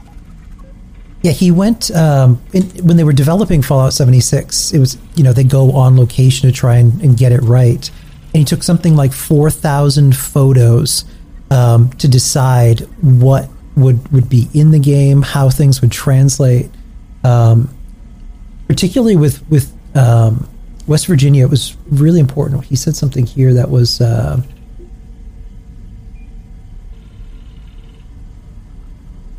Yeah, he wanted to make sure that he was doing West Virginia justice by representing it appropriately. And that's something, Dave, that you've commented on before. So it's not just represented as like, backwards or hick-like. It's well represented. It's not a cartoon version of itself. That's exactly it. Tee me up and I'll hit a driver straight into the hole in one and call it at the golf course, at the White Spring Golf Course, man. I'm the top golfer on this subject. Yeah, it is uncanny the amount of work that was put, like, obviously, and I say this with the, people that are from West Virginia are like, this is not where the New River Gorge Bridge is, and this isn't where the locations of things doesn't matter, but the amount of time that they put into him and his team into these locations of pointing out little details that people are around every day and see and kind of recognize, like, I don't think to myself, it's cool to see like a golden dome, like as like every single day I wake up and I see a golden dome. You can get, Charleston at least is flat enough that you can see that anywhere you go. But you don't really think about like the sign to enter Flatwoods is the same style and make as the sign that is actually out there when you go into Flatwoods.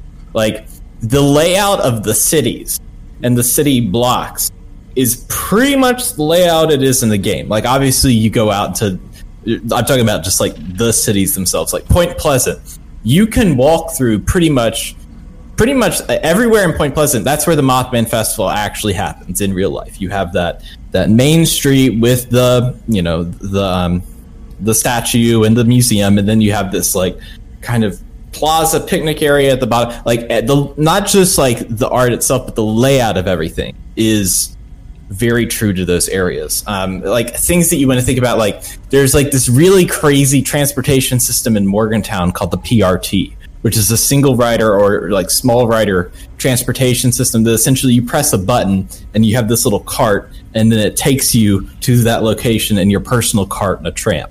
When you see that in Fallout, you're thinking to yourself, oh, this is like, a Fallout thing. Oh, it's fun. And it's done in its own little style. But for the people that live there, they're like, oh crap, that's the PRT. That thing breaks down all the time. And look, it's broken in this game. Like there are so many details that have been taken to, not make it seem like a backwater place. Like it doesn't seem like, it seems like that things happened here. There was like a civilization here. It wasn't exactly, a groundbreaking city or like a, this like massive thing. I mean, outside of Watauga, which there is no, spoiler alert, if you go to West Virginia looking for Watauga, it's not going to be there. It's not going to be there. The city of our dreams. Be there. It's not there.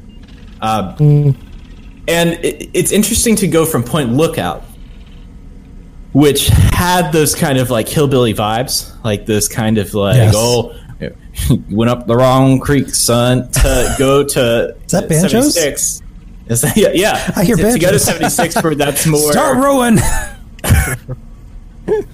It's not as present, but you get all of these, details in the story, in the art, and you can even look at the, like, that's how I did a podcast all about the locations of Fallout 76 before Fallout 76 came out, and it was based on essentially the documentary with the No Clip documentary and all the concept art that you could see in that. And I was going through and I was like, okay, this actually looks like this city. And the reason that it looks all that is because they spent all this time doing photography. If you're taking 4,000 photos, you're not just sitting on your butt.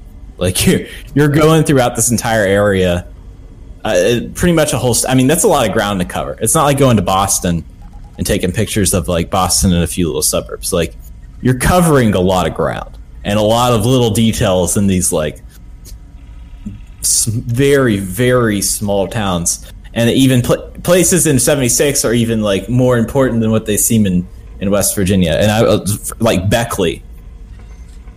Nobody goes to Beckles. That's what we call it here. It's called Beckles. Like, what's in Beckley? And they make it so that it seems important. It seems like there's like a little mystery there. And I think for everybody that lives there or that has traveled there, like it's really cool to see that level of detail paid. I could go on for an hour, so I'll. One of the things that they reintroduced, and it was interesting because I remember a lot of us commenting about it at Bethesda Game Days, So the lighting for Fallout 4, they had to do that by hand. So they created a dynamic lighting system for use with Fallout 76 that would dynamically bounce light, filter light through the trees, and give more accurate reflections. That was one of the things I first noticed with Wastelanders, was how much more beautiful the lighting was in the game. It was a pretty dramatic difference. He also worked on the live action trailer for Fallout 76. He said he played the Grafton monster in the trailer, so I don't know if he was wearing like a green suit like Schmeagol, or he was like walking around like, yeah. Hello. Is it your Smeagol impression?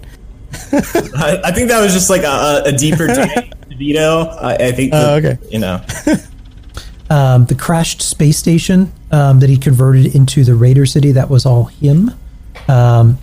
He invented the guitar sword, the death tambo, and war drum, all of the most fun weapons to play with, that are pretty popular with cosplayers. He also hit a lot of fun little random stuff, including the Sickle Man stuff. The Sickle Man is something that has always kind of intrigued a lot of people. It's one of those things where they introduce stuff just to get us talking. And, you know, in year one, when you go into the Sickle Man's cabin, you find all the, you know, the bodies there. It read the Sickle Man was here. And then with the Wastelanders update, it changed to the Sickle Man is here. Regarding that, he did say it will be revealed in due time. I definitely know, and it's certainly an interesting thing. So take that as you will. Yeah. They've put little nuggets all over this. You can tell that will eventually show up in future expansions and stories or whatever. Including Seneca Rocks. So I asked if it was, in fact, just an alternate unused asset or if it was a nod to, like, the West Virginia Thunderbird. Mm-hmm. Oh, the beast up on the bird, the bird-looking thing that's stuck up on the cliff. Yeah. He said it was an alternative Scorch Beast that we didn't end up using yet. Never know. But a lot of creature ideas in the game are really based on cryptids, but not actually the cryptid. For instance, the Mothman isn't the Mothman. It's just a radiated moth. So the actual Mothman is still out there in Fallout 76. These are just imposters. I have been pounding the table. I have been sounding Dave is vindicated for years. They're like, oh look, it's a wise Mothman. Oh look, it's a glowing Mothman. I'm like, that's not Mothman. And I'm not trying to be like, oh, I know better. There's a Mothman statue in the game that doesn't look like those moths. So they built a statue to the Mothman that probably looks like the Mothman. Got that sweet chrome butt. Yeah. But the actual moth, just like the real world one, that beautiful polished ass. It's got some badonkadonk in the trunk. Yeah, man, for sure. I've been. Imagine me here with a klaxon. Imagine I'm just like. It's like there's a tornado coming, and I'm just like, that's not the Mothman on the klaxon for hours. He's actually a huge fan of cryptids, and really loves the Mothman lore. He teased us a little bit in the No Clip documentary. It wasn't an accident that he wore a Mothman t-shirt in that. he did it on purpose. Asked him what his personal Easter egg that he put in was, and the whole interloper thing, he enjoyed introducing that to get us talking, but it was something that was a side project that he wanted to include, and it was something he made himself in ZBrush. In fact, the interloper file name, he called it the Gut Puker.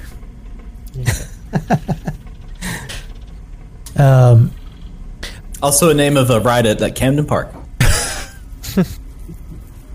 The Charleston Dam was something that he changed. A lot of the world design that he contributed to was not so much adding something as changing something.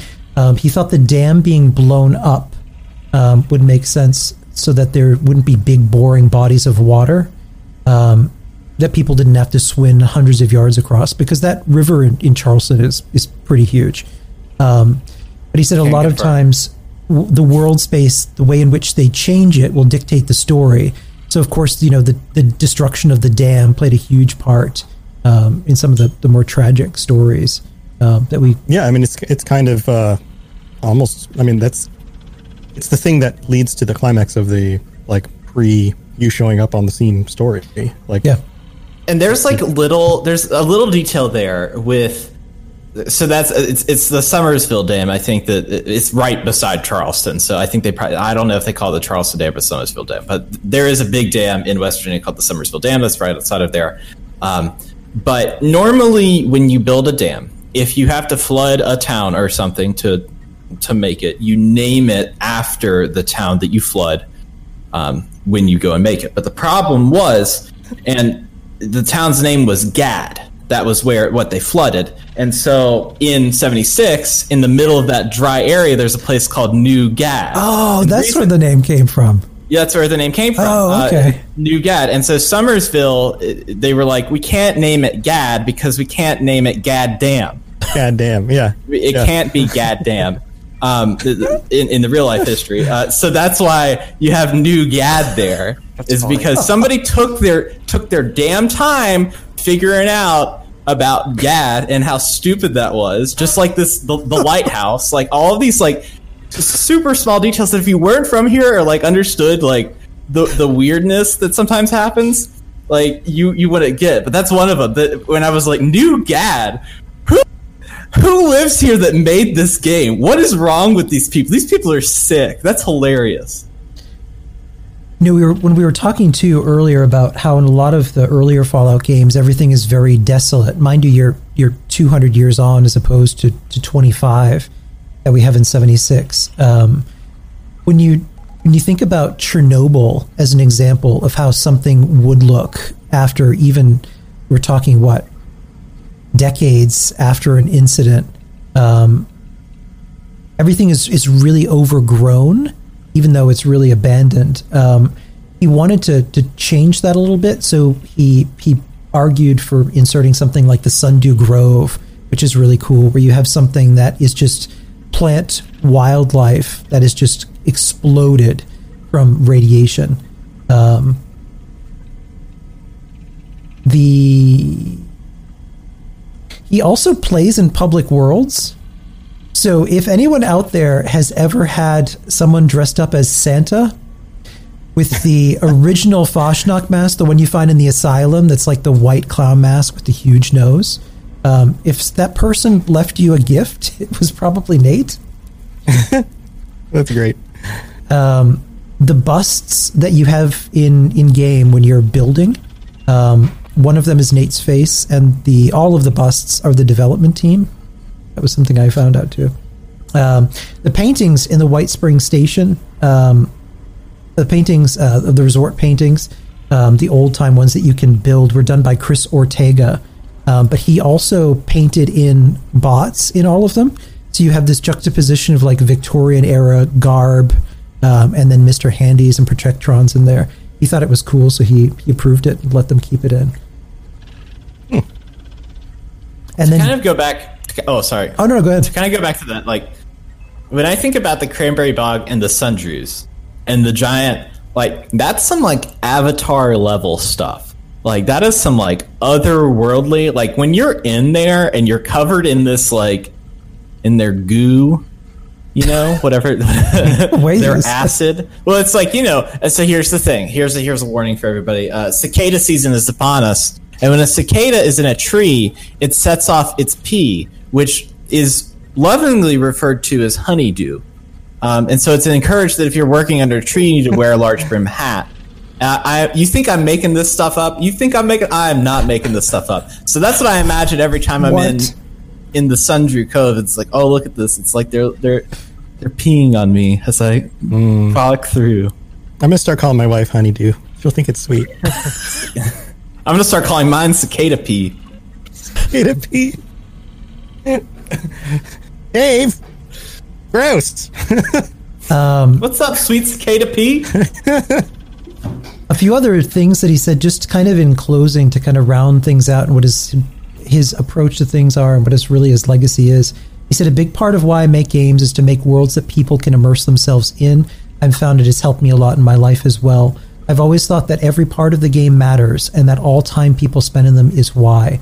To me, it's not a game, but a world, and I treat it as such. I'm pretty sure I can't take Fallout with me. I can't say I ever got sick of it. I know some people may have, but it's why I went there, why I started working at Bethesda, and I love the franchise in particular. It's great. You can do almost anything as an artist in that world. You can do some super creepy stuff as well as ridiculous stuff. I have a Fallout-related tattoo. Fallout is definitely the franchise closest to my heart also. It's why I joined the company. And one last thing, just kind of in closing, there was a lot of speculation and questions. Whenever you move on for company, particularly when you've been somewhere for 14 years, when the average that a company can expect to keep someone is like 4.3 years. When you stay that long, leaving is a personal choice. And even though a lot of people were speculating about it, he said it was totally his choice. So it's not like just some ridiculous stuff that people were asking him on Twitter. But it was something that he just wanted to move on with his career to something that obviously is going to challenge him more. Bill Gates came in and gave him the slap around and said, "You're not coming here anymore, Sonny Kim." Slap around. Well, I don't know about you guys, but I think Nate deserves a big thank you for all that hard work. He's probably going to listen to this, and thank you very much for giving us. Yeah, absolutely. Yeah, some really incredible memories in game.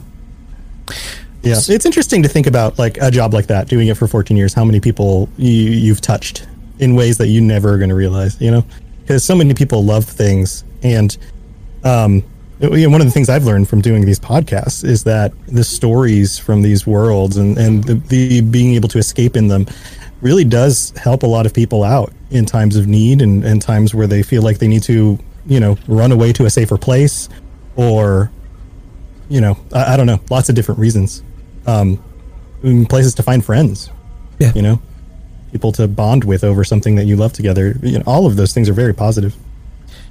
I can safely say last year into this year, not having a community and friends and the distraction of 76 and being able to do something during a pandemic saved probably a lot of people some miserable evenings. It was being able to play 76 with people was a really good outlet. Mm-hmm. Predictions for Fallout 5, because obviously, each time a new lead has come in, there's going to be a change. Oh, I thought that they're not going to do any more art. I thought that's why we're here. That's why we're doing the funeral. That's why we're at the will reading. It's just going to be a blank screen and text. Yeah, I don't know. I mean, I think I've even done episodes with our patrons about predictions or things that we want for Fallout 5, but I don't know that we have enough to go on, for any really firm foundation. Mr. the Head, I'm sure, has put a lot of thought into this. Mr. the Head. Let's concede the floor to Mr. the Head. Fallout 5, what do you think it's going to be or feel like? So I did a video on this before Fallout 76, I think. And I feel like what I said still holds pretty well. Okay, so right off the bat, they said in the no clip that they were going to do Fallout New York before they landed on Boston for Fallout 4. So New York, I'm from New York, so I would absolutely love that. But that would be my most ideal. But otherwise, I think I don't know if there's any evidence per se, but a super cool spot could be a border of the U.S. Let's say Texas, but then Texas bordering Mexico specifically being a big dynamic of the game, or a northern border. So the U.S. and Canada, then getting into technically the Canada was annexed, but then I doubt they're all just all right, we're American now. I can imagine a cool cultural shift there. So I think one of those, that something like a twist like that could be cool, rather than not that they have to do a twist, but as opposed to just another location. I think it could be cool if they did something a little bit different. Or everyone always wants a non-US Fallout. I don't think they'll do that, but I don't think we'll ever get that. Yeah. I think maybe I think we might get it in a DLC, but I don't think we're going to get it in a mainline. Or maybe it developed by a different studio as kind of a spin-off game, which I think JUICEHEAD had talked about too as a possibility. Maybe that, but I can't see that. Yeah. Or even it could be cool a different time again, which I don't know if they would do that, but like imagine Fallout 4 100 years later, like the opposite of Fallout 76, basically. Which I don't know if that's something they would do, but that could be like basically all of the games outside of 76 have kind of been super close together. Like it would be a big time jump could be an interesting twist to like really mix things up. Yeah, I think that would be cool. They historically have dropped hints about where the next Fallout is going to be. Bethesda always has, 76 being teased or included way back in Fallout 3, and then even in Fallout 3 getting discussion about the Institute and Boston. I wonder if there's anything in 76 now that's a tease of where we're going next. And I'm trying to think of what that would be. Or 4. It's even more likely that it would have started in 4. Right? 4, yeah. I mean, obviously San Francisco with the memory den stuff. That you see the Golden Gate San Bridge, Francisco would be interesting. I'd always thought that they were going to do something in Pacific Northwest, so do like a Seattle or the Lake. I feel like that would be an interesting. That's somewhere that Fallout has like never gone, and of course there's like a million like a Fallout New Orleans would kill. It would go in there and it would just like rip out everyone, and it would kill. But I mean, and now that Microsoft's bought them, they legally have to put it in Seattle. That's part of the stipulation. It was part of the closing of the deal. Right.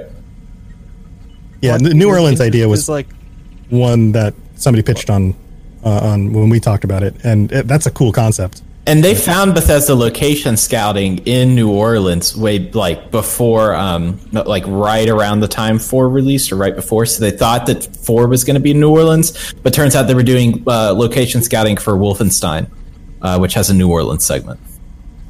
Yeah, I think it's interesting, even just like the timing of this.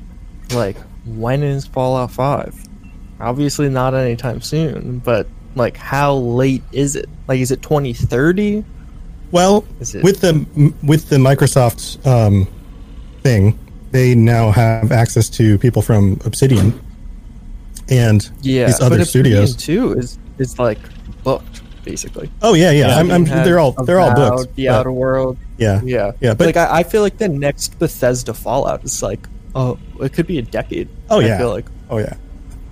Which is crazy, but like, I think we see some other company do a spin-off Fallout, or maybe, I don't know. I think Bethesda would reserve like the main entry for themselves and then a spin-off for a different company. But right, well, I think that's why 76 is a thing, is because it fills that gap. Same way that ESO fills the gap for Elder Scrolls. Mm-hmm. So like, we're going to see at least a 10-year gap between Skyrim and Elder Scrolls 6.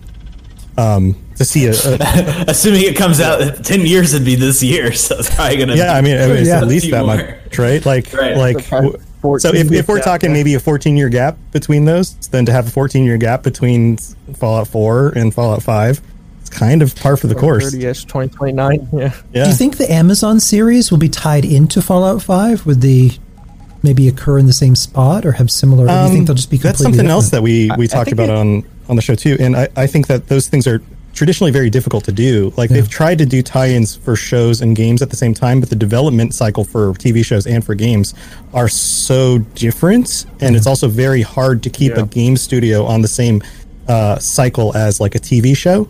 But to hit certain topics and then just plan to write, like leave openings that are adjacent to the story for something else to come fill out more details would make sense. I'm sure that there's going to be some references to it in the like in Fallout 5. Like, they're going to make some sort, like, they reference stuff in all of the games of like, and 3 they're talking about the Commonwealth and the androids, and I came all the way here from the NCR, like that kind of stuff. I feel like that you're going to get. Yeah. I'm still hoping and expecting that the TV series is going to be a very beginning of the Fallout story thing. Want, yes. And we're gonna and I pitched the idea 2 years ago, the story of like what happened at Mariposa and Maxon discovering the FEV and the mutations and those things is a wonderful way to go from something that is like military focused, very similar to our current world setting, to kind of bring people into it and then bring in the fantasy elements and then you step ahead another 20 years or something, and then now you're in the Fallout, and we're seeing what happens over on that side of the world, before the events of Fallout 1. That's another great question for JUICEHEAD of what do you think is going to be Fallout series? But then it connects to 76. Like, that's the other thing that occurs to me, is if the TV show sets us up, like, right at the Great War and then drops us off 25 years later on the West Coast, then now we've got stuff that can cross over between 76 and the TV show, which is probably much more of a cadence that you can connect things back and forth than something like a Fallout 5. Yeah.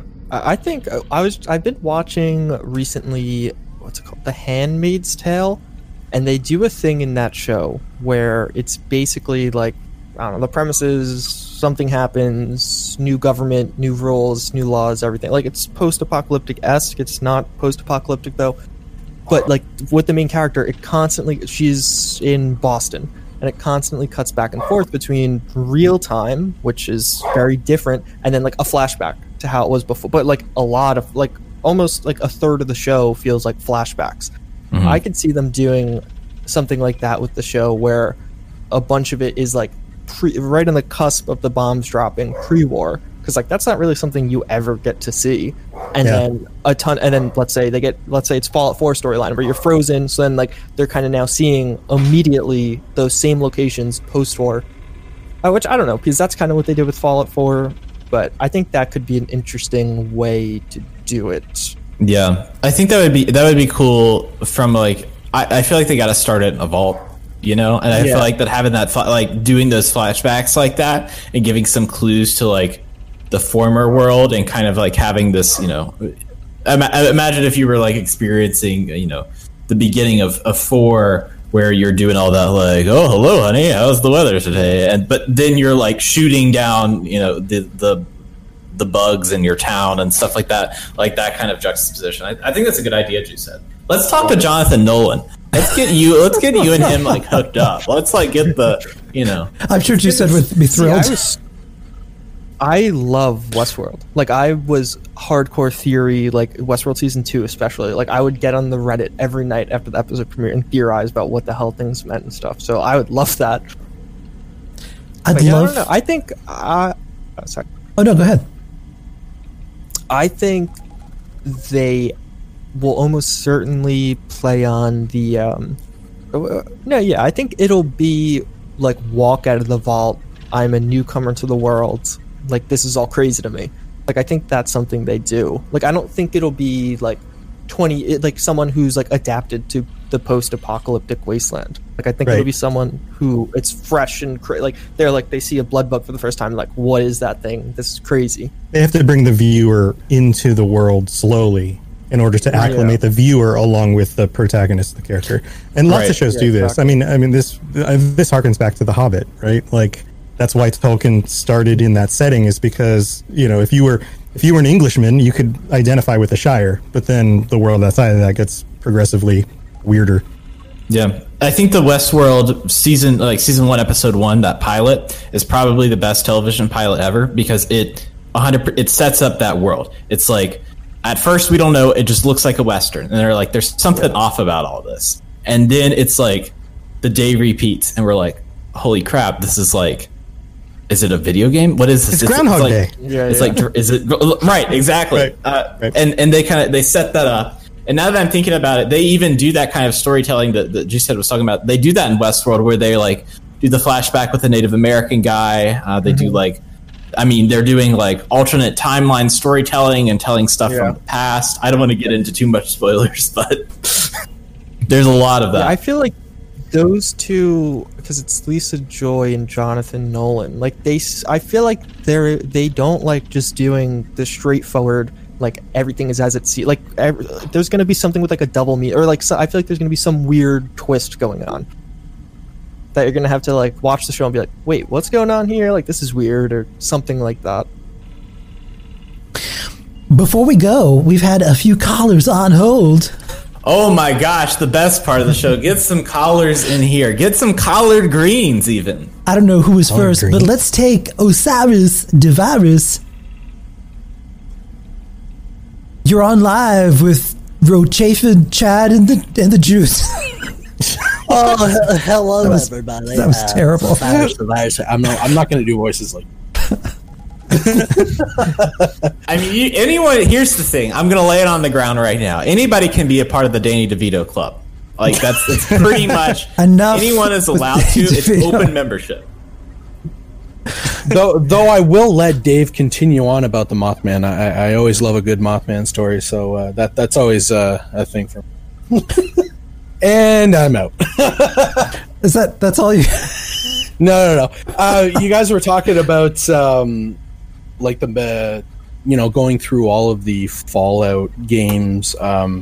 I mean, my first Fallout was Fallout 2 way back in the day, and then I found out that, oh, well, maybe I should probably play the first one and see how that one went. And I was like, okay, I can see how the second one's a little bit better, but I like the story that was in the first one, especially surrounding the Master and all that. I absolutely loved the ending that you get, that if you actually get to talk down the Master from his plan and you get him to realize, or get it to realize that super mutants can't reproduce, and basically his whole ideology is flawed and everything will eventually just die off because you can't reproduce.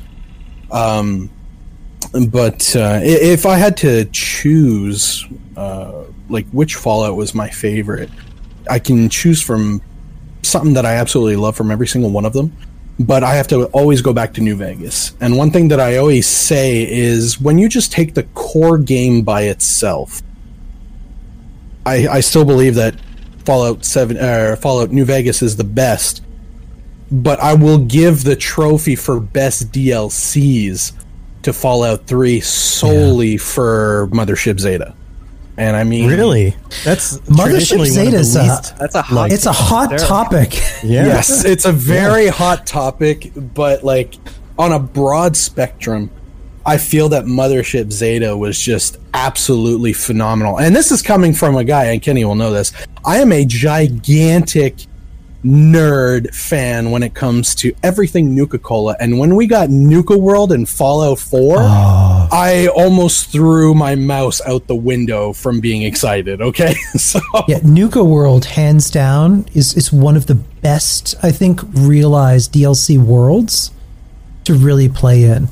Absolutely, that had so much going on, and it was huge. That DLC was massive, or certainly felt massive. Do you all remember, for those who played, for those of you who actually played Nuka World, do you remember your first reaction when you first saw a gator claw? Oh, yeah. Yeah, I was like, holy crap, there's a gator death claw. I was going to say, for Tom, it's no different. It's like an everyday thing for him. He's like, there's a gator. There's a gator. I saw a gator in the lake near my house. Gator. Yeah, I'm like an hour from Disney World or whatever. It's like, Tom was helping his wife with the groceries last night and had to fight one off with a laser rifle. Yeah. You get a pool in Florida, it's a gator bed, Yep. Yeah, that was a good DLC. Nuka World was pretty awesome. But if I had to touch down on like one thing before leaving you, fine gentlemen, one thing that I would absolutely love to see for Fallout 5, we touched upon it pretty much, everyone, is I want to see a Fallout 5 where we get a lot of the main story explaining exactly what happened around the United States. We saw Alaska with the game that shall not be mentioned. And I want to see what happens to Canada. Like, we annexed it. I want to, and this is like, you might think I'm a little biased because yes, I am Canadian, but I want to see exactly why Canada is just, it was annexed and that's it. We're done. We don't talk about it anymore. I want to see what's happening. I want to see what happens with Russia. America. America. They brought it's in America now. We don't care exactly anymore. That's 100% why. Is because these games are so American focused that the people in these areas don't care. Like Canada is so far from any of their thoughts because they're just trying to survive in this world, and also America. Like, that's it. That's the answer. I don't know. I think Labrador would make an amazing raider stronghold. Oh my god. We're gonna go to New Brunswick. The latest DLC, Prince Edward Island. But yeah, I'd love to see like how like what are the changes from like on the Russian side, like what happened to China, what happened to Canada. Like Mexico's got to have something to do with everything too, right? So I'd love to see them explore, even if it's just DLC, right? I'd love for them to explore exactly what is going on in the other regions, what we're seeing. Is it a barren wasteland? Like, did the nukes that went off in like Russia or China or other parts of the world, like, did they completely devastate them to the point where it's like the glowing sea? I can't remember what it's called. Is it called the glowing sea? Yeah, the glowing sea. Yep. Yeah, the glowing sea. Like, is it just like a barren wasteland where like there's no life? It's just creatures that have mutated and that's it? Or is it kind of like Diamond City where people are beginning to restructure society? You know, people are trying to continue living on and continue, human life. Right. Or is it totally fine and everyone's just avoiding the U.S. at this point? Could you imagine if no one bothered to nuke Canada and Canada's just like going on like nothing happened? They're just fine. They're just like, just don't go down. Just don't go south. They're eating regular non-irradiated poutine and they're living their best life. Yeah. It's like in the South Park episode where they go from Denver to Nebraska and it's just snow to cornfields. Yep. The minute they go over the, That's accurate. That's accurate. I've been there. Yeah. It's funny to drive from like West Virginia to Chicago, and it's like mountains, hills, horses, corn for as long as the eye can see. And I am not kidding you. It is corn so much forever. Yeah. After high school, I drove cross country, and the middle states, I wanted to just hang myself from a tree. Right. Oh my God, we drove north all the way to Chicago once on a band tour, and once you get past like the south, it's just corn for like an entire day. You're like, Yeah. I'd love to see that on a road trip one day. It would be the kind of place that you would nuke and you would only get one flux. Like that you don't have any multiple colors. It's just the one flux. And you're like, now I have 1 million crimson flux and none others. You realize that crimson flux isn't used for the weapon that you want to use either. Exactly. Exactly. Well, thanks for joining us, thank you for your call. Thanks for having me on. We have one last caller. Come on in. Vatru, you're on with Dave Chadbo and the Juice. Yeah. Hold on, I need Dave Chadbo and the Juice. I have the Twitch open, and you guys are double speaking in my mic real quick. But it's great. Please turn down your radio, caller. Yeah, I don't need two radios. No, it is great to be on. And again, as Osiris was speaking, I would like to see a bit more like, in these weird, less un-American states, because like there's Delaware. A lot of Delaware.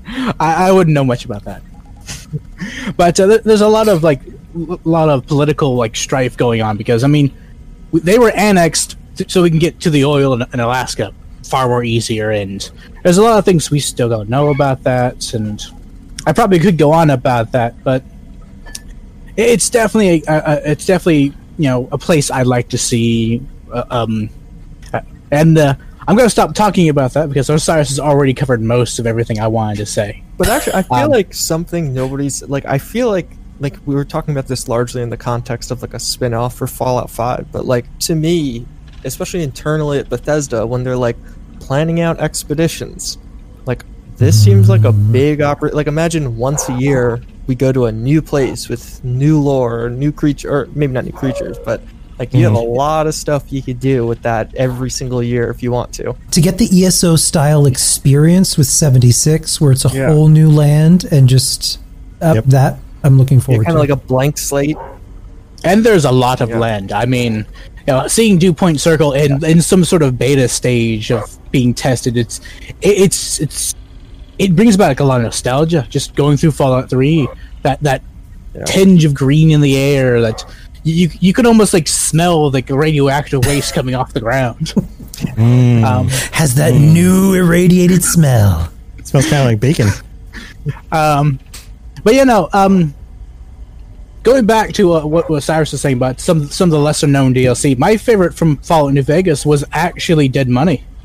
And I know there's a lot of people who hated that DLC because it was you got yourself blown up every 5 seconds. But at that point in the game, I was going through it. I had every weapon, I had every armor, I had thousands of rounds of ammo. I didn't have a challenge anymore. Dead Money threw me into a world, stripped me of everything, and I was walking around level 1 again, just trying like to Delaware. figure out, just trying to figure out how I don't die in a world that I completely believed I had conquered. And that was a bit of a humbling moment for New Vegas. The first DLC that kind of set the tone for you're gonna face something different. You're gonna face a challenge out of this, and it got me excited for the rest of the DLCs. Yeah, I often think that Fallout's one of those games that if I could go back in time and like erase my brain and then like replay it, like I feel like 76 has been my favorite Fallout experience to play for the first time.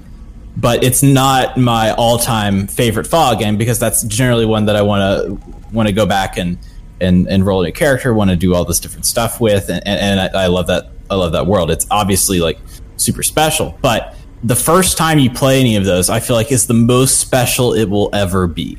Like you're never, and it's always exciting when those games come out because you're never gonna get quite that experience again. And so for when Dead Money came out, I guess it was panned critically or what have you, but to like go back to a place where your level, you're probably like level 20 or 30. I'm not sure what the cap was then for that. I think it was 30. But you go into that world, if you did anything with guns, you're pretty much screwed. Like you are back to basics, like just like punching walls and stuff. So I agree. I think Dead Money is one of those experiences that kind of simulates that, I guess, that first time. And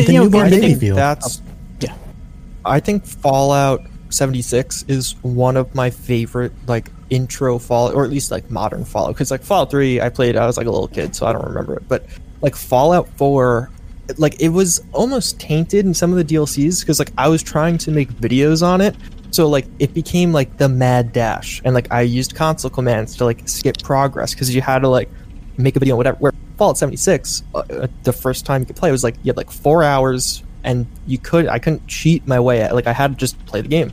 Like, and I feel like that's why it's become such a fond memory compared to like the vast majority of other games I play now. It's like even with Cyberpunk, it was like, all right, how much can I grind today so I can make as much videos tomorrow on this game?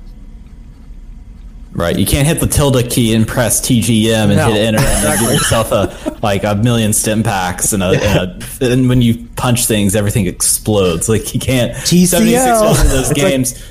If like I had played it, like if I had just like I got into with the survival mode with 4, and then I went back and played New Vegas after I did the 4 survival. But if I hadn't done that, I would have found 76 to be like, why is everything so hard?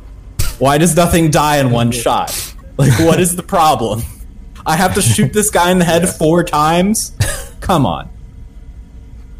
I do think, there definitely needs to be a bit more balanced in enemies. But other than that, I mean, 76 does a lot to kind of introduce new players to the world, which I do appreciate. And it might not be the game that core players, hardcore players want. But there's going to be new players coming into the game. There's going to be fresh blood. And 76 is going to give them a good, either a good or a bad impression, and they're going to want to check out more. They're gonna want to go back to the older games. They're gonna be expecting what coming out in Fallout 5, and and going back and replaying a game, it's just you're never gonna get that magic, but you're going to be hopeful for that next game, for that next experience, that next vault moment, that next big boss that comes around the corner that you've just completely never seen before. And that's one of the things I'm really, really excited about Fallout, because even though there's mutants and monsters, you never really quite know what the next state's going to hold, what horrible experiments are being conducted, and what people are there to tell their story. Right, yeah. Thank you for your call. You have a good night. Good night, Petra. Thank you too. Thanks for coming. And I think we've said it all. I think, yeah. I mean, we've had a nice, long conversation about all this wonderful stuff. JUICEHEAD, thank you for joining us. Yes, thank you for having me. It was a lot of fun. It's always nice to have your perspective and your your juice-like head in our gallery of other heads. Guys, anything? I love how Tom thinks about JUICEHEAD, and when it's like, you guys want to have JUICEHEAD on, it's like, of course, I'll take Mr. Head any day, and it's always Mr. Head. It's just a good name. Mr. Head. Name, guys. Yeah. It sounds like you're like a great board game mascot, you know? Mr. Head. Mr. Head. Do. Once again, the show ends with a musical outro. Yeah. Yeah. I'll do it. I'm going to do it in MS Paint, and then I'm going to animate it, and it's going to go like on the screen, and it's going to go, Mr. Head. Do. And then you'll be like, hey guys, JUICEHEAD again, talking about this thing today. He's like, on that awkward note, yeah, absolutely. Everyone say goodbye to JUICEHEAD. He won't be coming back. All right. Well, you guys have anything you want to share before we head out? JUICEHEAD, let's start with you. Anything cool going on? Yeah, what are you working on? Of the YouTubes? No, it's like the dry period before E3. So it's like, cross our fingers, E3 is exciting. Well, no, I'm just happy E3's back. Yeah. The whole like summer of game announcements we got last year, where it was like every like other week there was an event that was like not that exciting. I'm just happy that's over. Got like one nice event.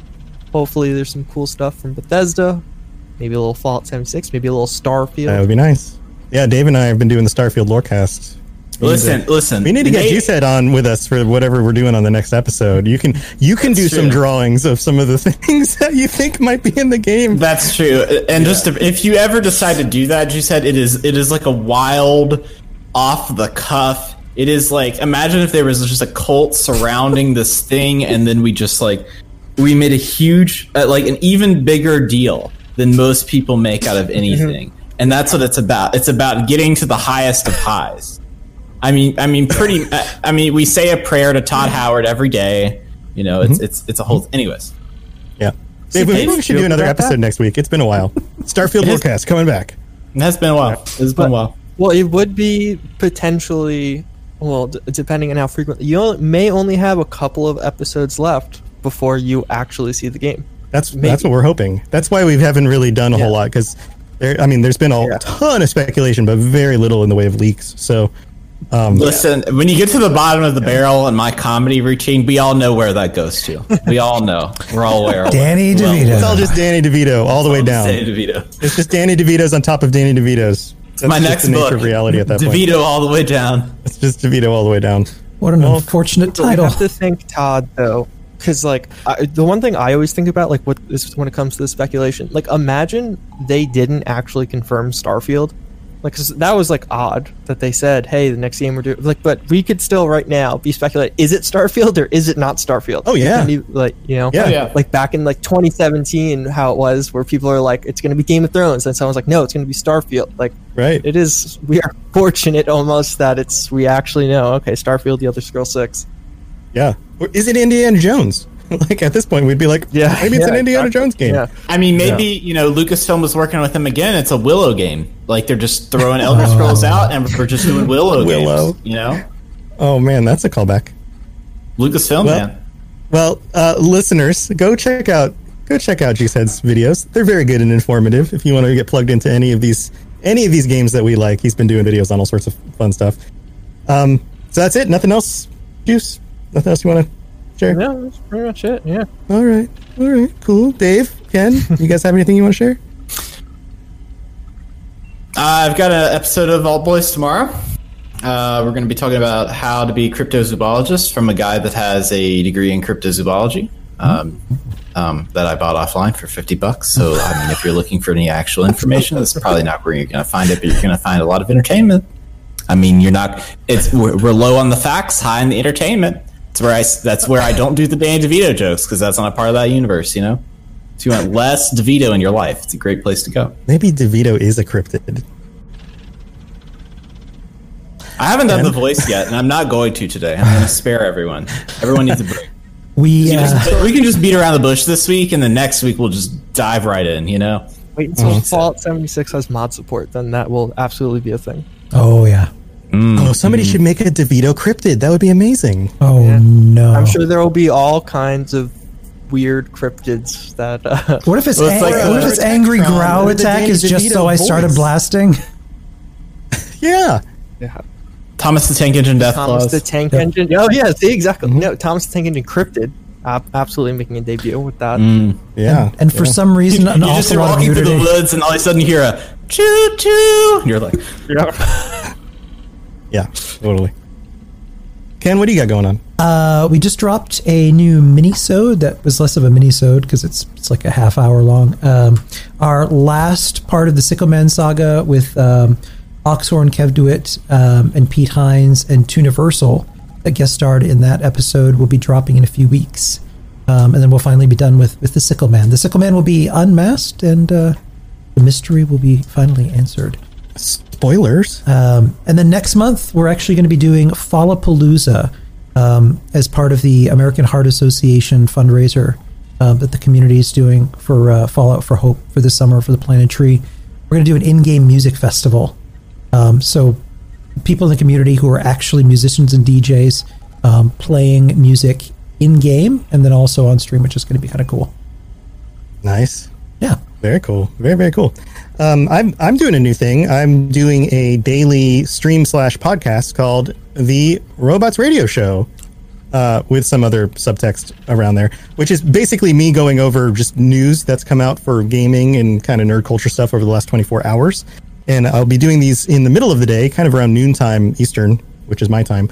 So if you want to join me on Twitch, you're welcome to jump in, twitch.tv/robotsradio. The videos and the podcasts will go up as soon as I can get them edited down and uploaded to the different platforms. But it's going to be like a daily thing. So every weekday, there'll be a new little video. The new stuff will be real quick.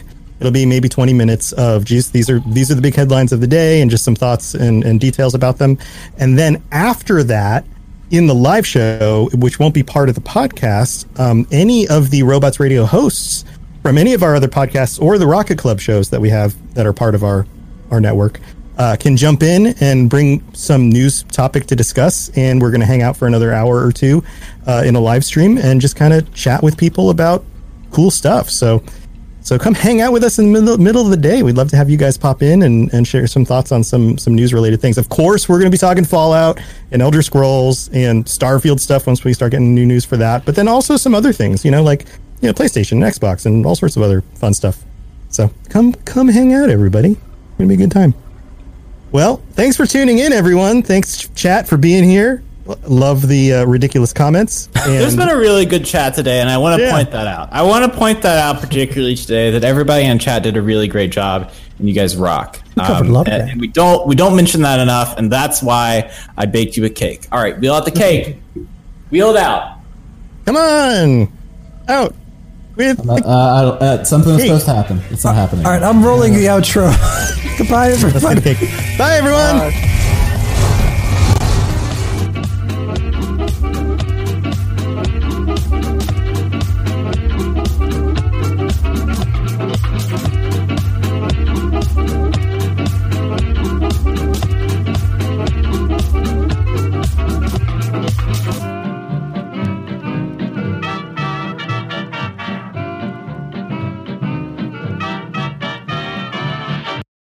Ever wanted to be a content creator but had no clue where to begin? Come join me as I sit down with content creators that have already faced the challenges you're up against, as they discuss the tips and tricks that help them be successful. Here on The Content Creator's Guide, available wherever podcasts can be found.